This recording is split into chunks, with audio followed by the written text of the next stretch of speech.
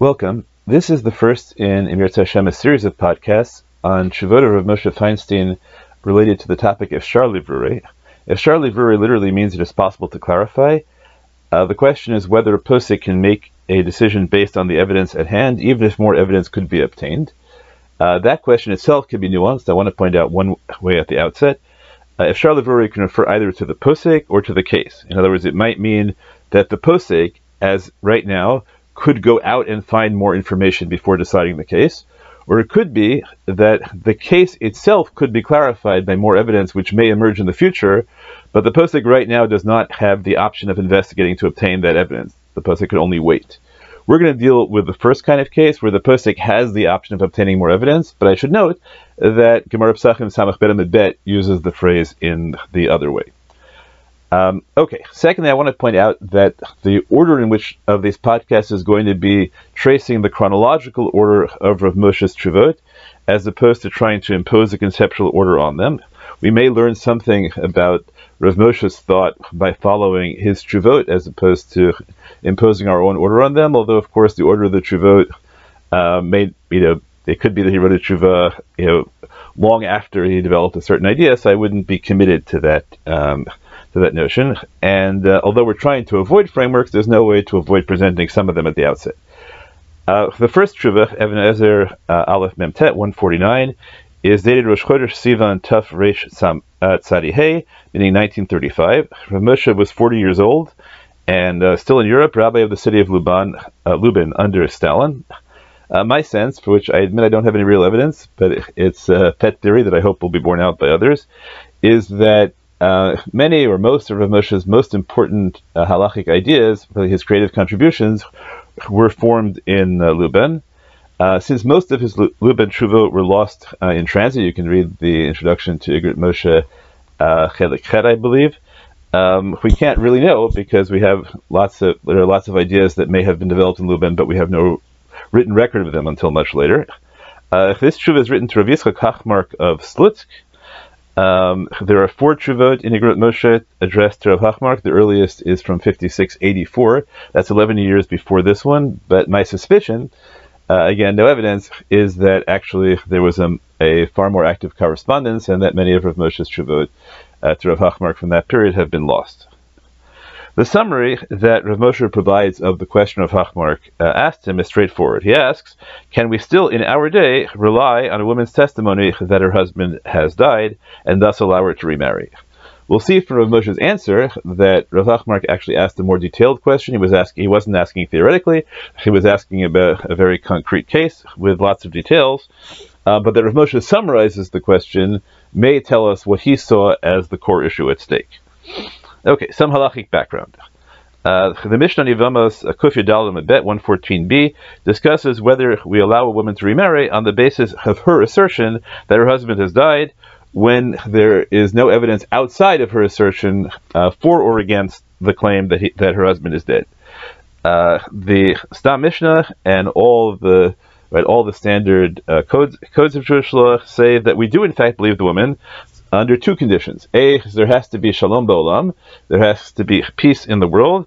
Now what does that mean? What that means is that we presume that if the husband were alive, and he wanted to do one of 2 things, he wanted to either be together with his wife or to divorce her, there are no external circumstances in the world, such as a war leaving him abroad with no means of communication, that are preventing him either from coming back or from divorcing her. So that means that the most plausible the most plausible explanation for us not hearing from him is that he's dead. And so when the woman says that he's dead, she is actually confirming what would be the most likely explanation of the circumstances. And B is that there's a shalom beinehem, that there has to be peace among the couple.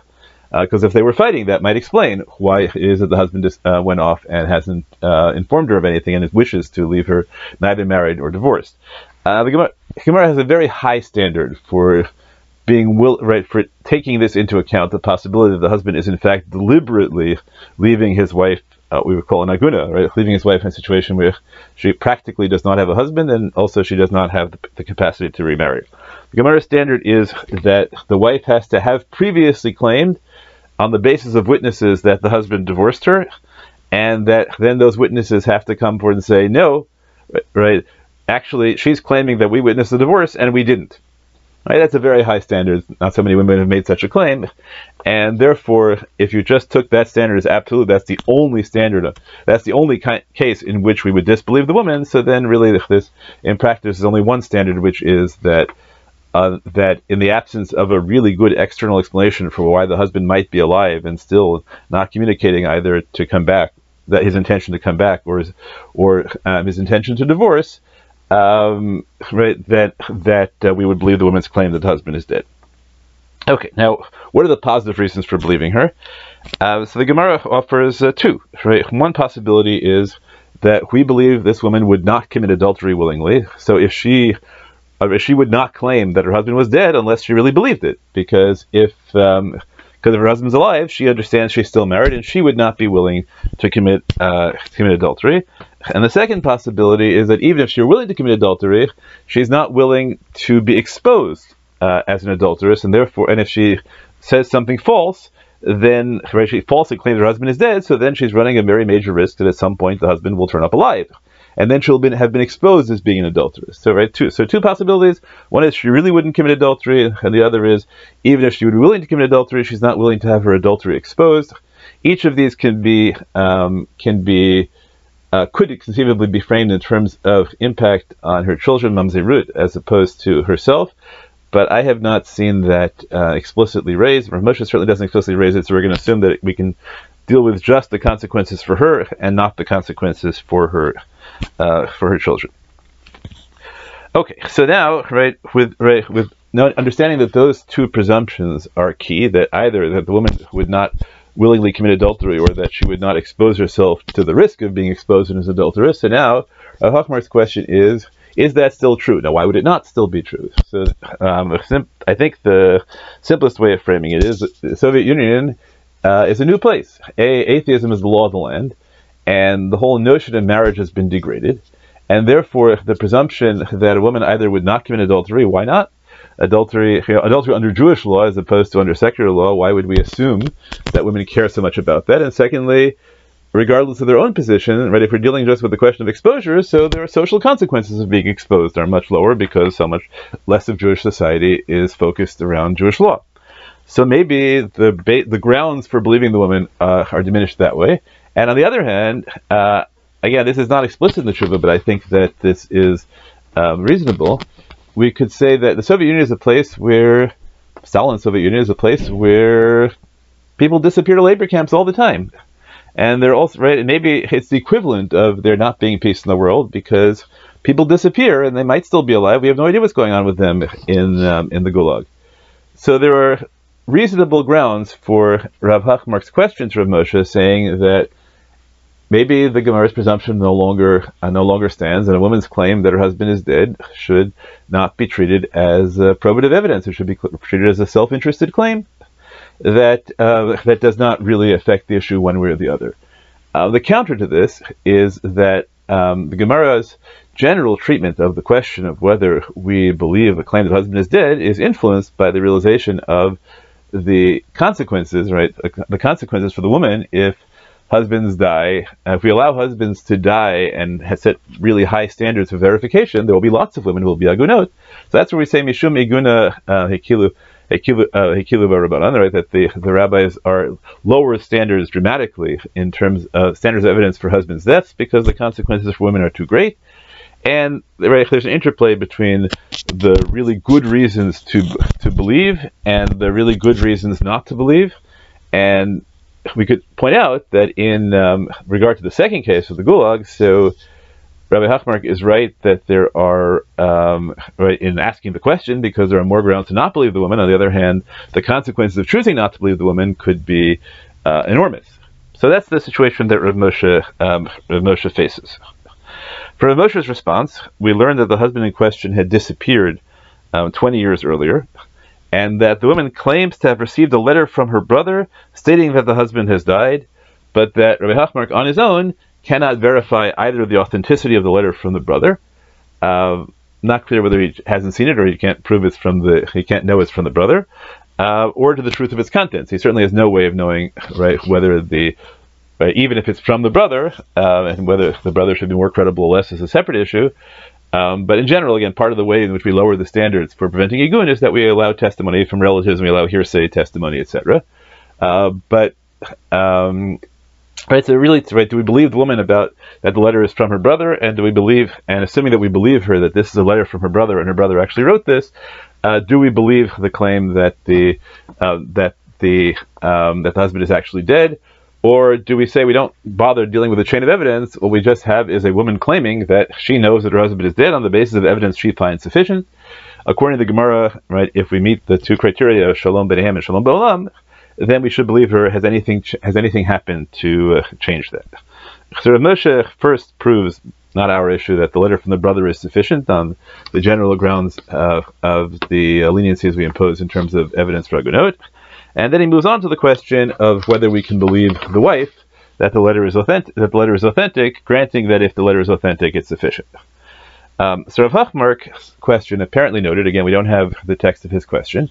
But from Moshe's response, we can see that the Gemara that he refers to, a Gemara in several places records that Rav Hamnuna said that if a woman tells her, as of now, presumptive husband, we're not actually married anymore because you divorced me, she tells it to his face, then we believe her because of a presumption that women don't have the chutzpah to tell people they're actually married to their face that, no, you divorced me. That kind of bald-faced lie is just too much. So the Ramah in Even HaEzer Yud Zayin Yud Gimel cites and apparently approves an opinion that this is no longer true. That assumes certain kinds of relationships between men and women in society, in which women wouldn't do that. And in his society, women are perfectly happy to make claims like that to men's faces, even men to whom they had been previously married. So Rav Hachmark apparently argued, look, we see that there are presumptions in the Gemara about the way in which human beings interact, which have legal effects, and those presumptions change, and when they're no longer valid in the given society. I'm not saying anything about the famous controversy about whether human nature changes, but the way in which human nature plays out in society changes according to everybody. There's no reasonable basis for a position claiming that the legal effects of human nature are unchanging in society, and that a chazaka reflects an unchanging practical reality as opposed to, at most, some kind of unchanging internal psychological reality. So he says, look, if we change the presumption about whether women are willing to lie to their husbands' faces about divorce, why don't we change the presumption about whether women will lie about whether their husbands are dead? And Rav Moshe says, in principle, you're right, but the two issues are not connected. The reason that we no longer believe women automatically when they say to their husband's face that they divorced them is that relationships between men and women in society have changed in a relevant way, and that change is not relevant to the question of death, which is not to your face, which is not about relationships between men and women. Rav Moshe never addresses, so far as I can tell in the Tshuva, the question about what about the issues I raised about the whole society around us changing, and that's right left when you want to figure out what the implications of this Tshuva are. So why does he not, since he concedes that these sorts of presumptions are culturally, societally, historically contingent, so why does he never mention the specific reasons that the presumption he's addressing the presumptions he's addressing are contingent?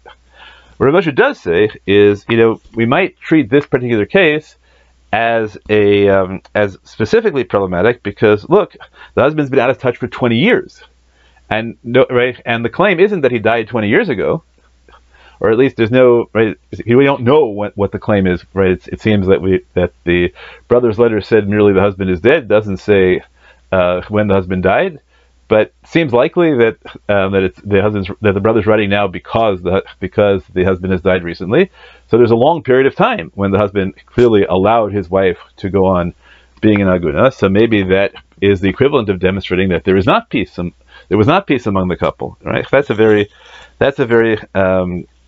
reasonable argument. And Rav Moshe's response to that is entirely technical.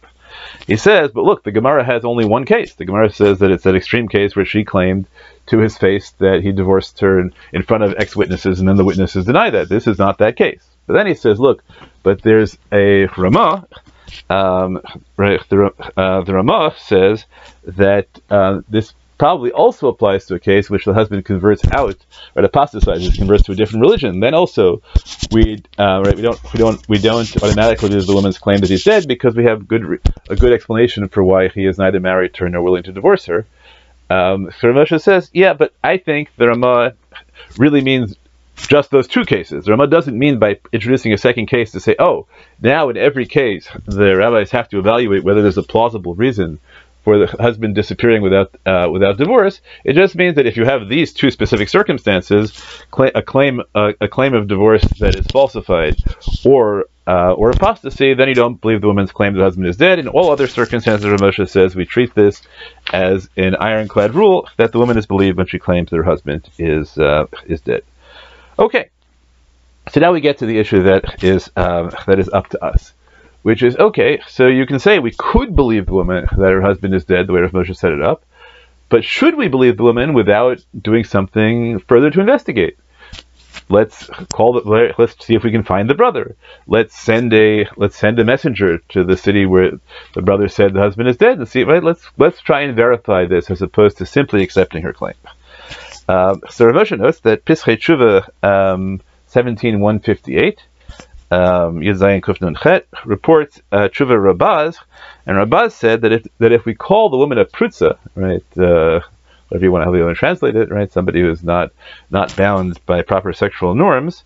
So the Rabaz says that a woman who we classify as a prutza, who claims that her husband died in place X, should not be allowed to remarry until at least we've made a good faith effort to find confirming evidence in that place, right? So the Rabaz seems to modify the Gemara's claim and say, look, it's not that we don't believe her, but we have to at least try, right? Because maybe we'll send a message there, and the message, right? She says that the husband died in Pinsk, so we'll send a message to Pinsk, and it will come back saying the husband was alive and well, or the husband was never here in the first place. So why should we take the risk, says the Rabaz, if the woman is a prutza, of believing her when we don't have to? We could just investigate further. So let's do the same thing here, right? Let's say, we're not disbelieving you, and if there's no evidence, if it turns out we can't find any evidence one way or the other, we'll believe you, but we're not going to let you remarry for, I don't know, a month, 2 months, however long it takes to send messages back and forth, right? Why should we take that risk? So Rav Moshe says that the Rabaz is not relevant, because Rabaz is talking about a woman who has done something specific to give her the reputation as a prutza. I'm not sure that Rav Moshe saw the Rabaz directly, as opposed to in the citation by the Pischei Tshuva, which really just uses the term prutza. But in fact, if you read the Tshuva of Rabaz, it's hard to figure out exactly, because it's a series of questions posed as adding conditions to a hypothetical. But the most likely way of reading the Tshuva of Rabaz, I can see it, is that in fact he's dealing with a case of really a quite extreme case where a woman made repeated false claims that her husband had divorced her. And though if they don't meet the specific criteria of the Gemara necessarily, but she made a lot of false claims in order to attempt to remarry, when in fact, by all evidence, her husband was alive and she was still married. So Rav Moshe's claim is very plausible in the original, that the Rabaz referred to women who had done something specific, and Rav Moshe says, okay, but you can't say that we create a general presumption that all women are prutza. That he's not willing to do. So that's a big thing, right? Because you might have said that prutza, the derogatory description, that I understand Rav Moshe refusing to apply that to Jewish women, but the notion, right, if you don't have a moral valence, but you just say, look, in the women's concern for the halakhic category of marriedness in a fundamentally secular society which doesn't recognize religious marriage as the ultimate bond, right, that you might claim that you need women to be actively demonstrate their interest in it. On the other hand, you might say, no, look, she's interested in this claim, right? She's coming to the rabbi. That prima facie proves that she is still interested in Jewish law. And Rav Moshe says that unless you have a reason to believe explicitly that you have something positive to show that she should not be seen as taking halachic marriage seriously, then you have to, right? Then nothing changes, and the Rabaz is irrelevant, because the Rabaz is talking about a woman who has done something particular, and as I say, if you look at the Rabaz, something extreme, particular, to damage her reputation. Okay. Then Rav Moshe adds something which I think is really very interesting.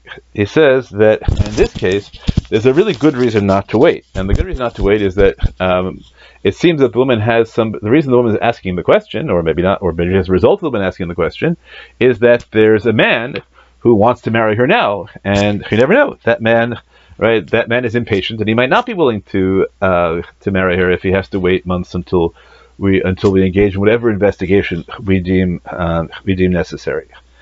So Rav Moshe might have said, the fact that she wants to remarry immediately is evidence against her. And he might have said, right, maybe she's not the one who cares about marriage at all. Maybe it's the groom who cares about the divorce, and so that undermines her credibility entirely. But he doesn't say that at all. In fact, what he says instead is, this is really an ego situation, because not only are we preventing her from theoretical remarriage, we're preventing her from actual remarriage. And therefore, we cannot take the time to investigate if we have the legal capacity to allow her to remarry now. And again, he never mentions the question of whether communism changes the general presumption about women's relationship to halachic marriage. And so it sounds like Rav Moshe is saying, in general, if we were to generalize the Shuvah, we would say that when halacha grants a party credibility, then the fact that you could also obtain corroborating evidence is unnecessary at all. Right? Halacha grants credibility, and that is sufficient. Or we could say that no, this is a very specific case where either the broad consequences are too great of requiring further credibility because it undermines it undermines the whole notion that women are believed in terms of their husband's deaths, and that could have broad social consequences, or that Rav Moshe's sensitivity to the consequence of igun, even short-term igun, or especially igun related to a specific marriage, as opposed to where somebody wants to marry now, as opposed to the longer-term question of whether she'll ever find somebody to marry her. Rav Moshe's sensitivity to that issue is such that when requiring further evidence would have the consequence of preventing this woman from marrying the man who wants to marry her, and presumably she wants to marry right now, that is considered a standard of ego sufficient, that even if, in a broader sense, we'll have to take a look at all those Shuvot, Rav Moshe might think that why not investigate if you have the opportunity, but here he's not willing to delay the woman's marriage at all.